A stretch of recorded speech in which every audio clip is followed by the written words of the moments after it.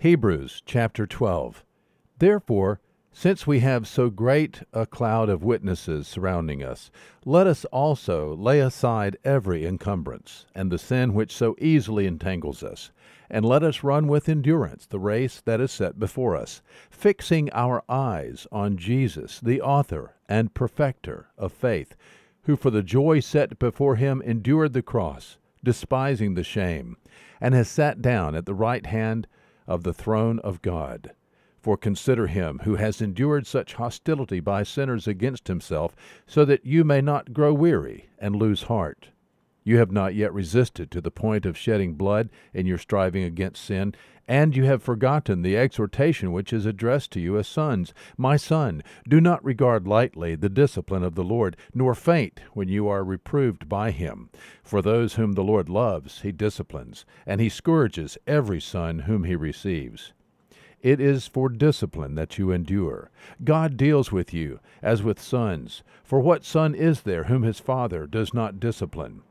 But if you are without discipline, of which all have become partakers, then you are illegitimate children and not sons.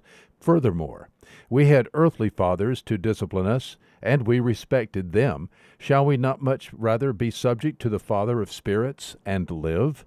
For they disciplined us for a short time as seemed best to them, but he disciplines us for our good, that we may share his holiness. All discipline for the moment seems not to be joyful, but sorrowful. Yet to those who have been trained by it, afterwards it yields the peaceful fruit of righteousness.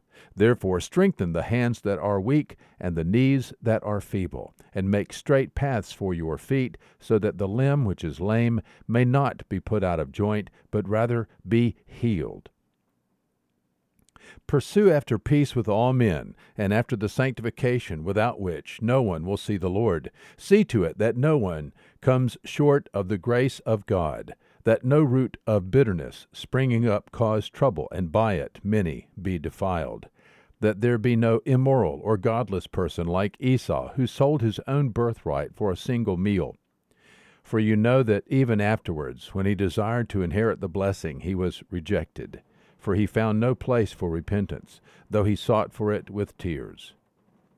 For you have not come to a mountain that may be touched, and to a blazing fire, and to darkness and gloom and whirlwind, and to the blast of a trumpet, and the sound of words, which sound was such that those who heard begged that no further word should be spoken to them.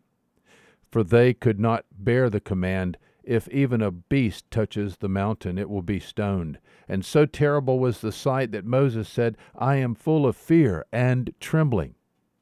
But you have come to Mount Zion, and to the city of the living God, the heavenly Jerusalem, and to myriads of angels, to the general assembly and church of the firstborn who are enrolled in heaven, and to God, the judge of all, and to the spirits of righteous men made perfect, and to Jesus, the mediator of a new covenant, and to the sprinkled blood, which speaks better than the blood of Abel.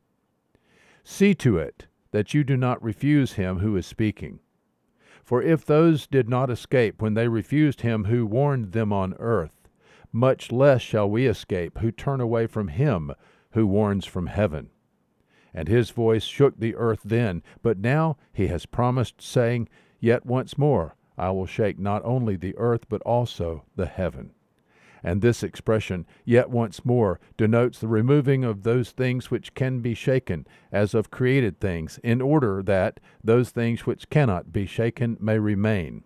Therefore, since we receive a kingdom which cannot be shaken, let us show gratitude, by which we may offer to God an acceptable service with reverence and awe.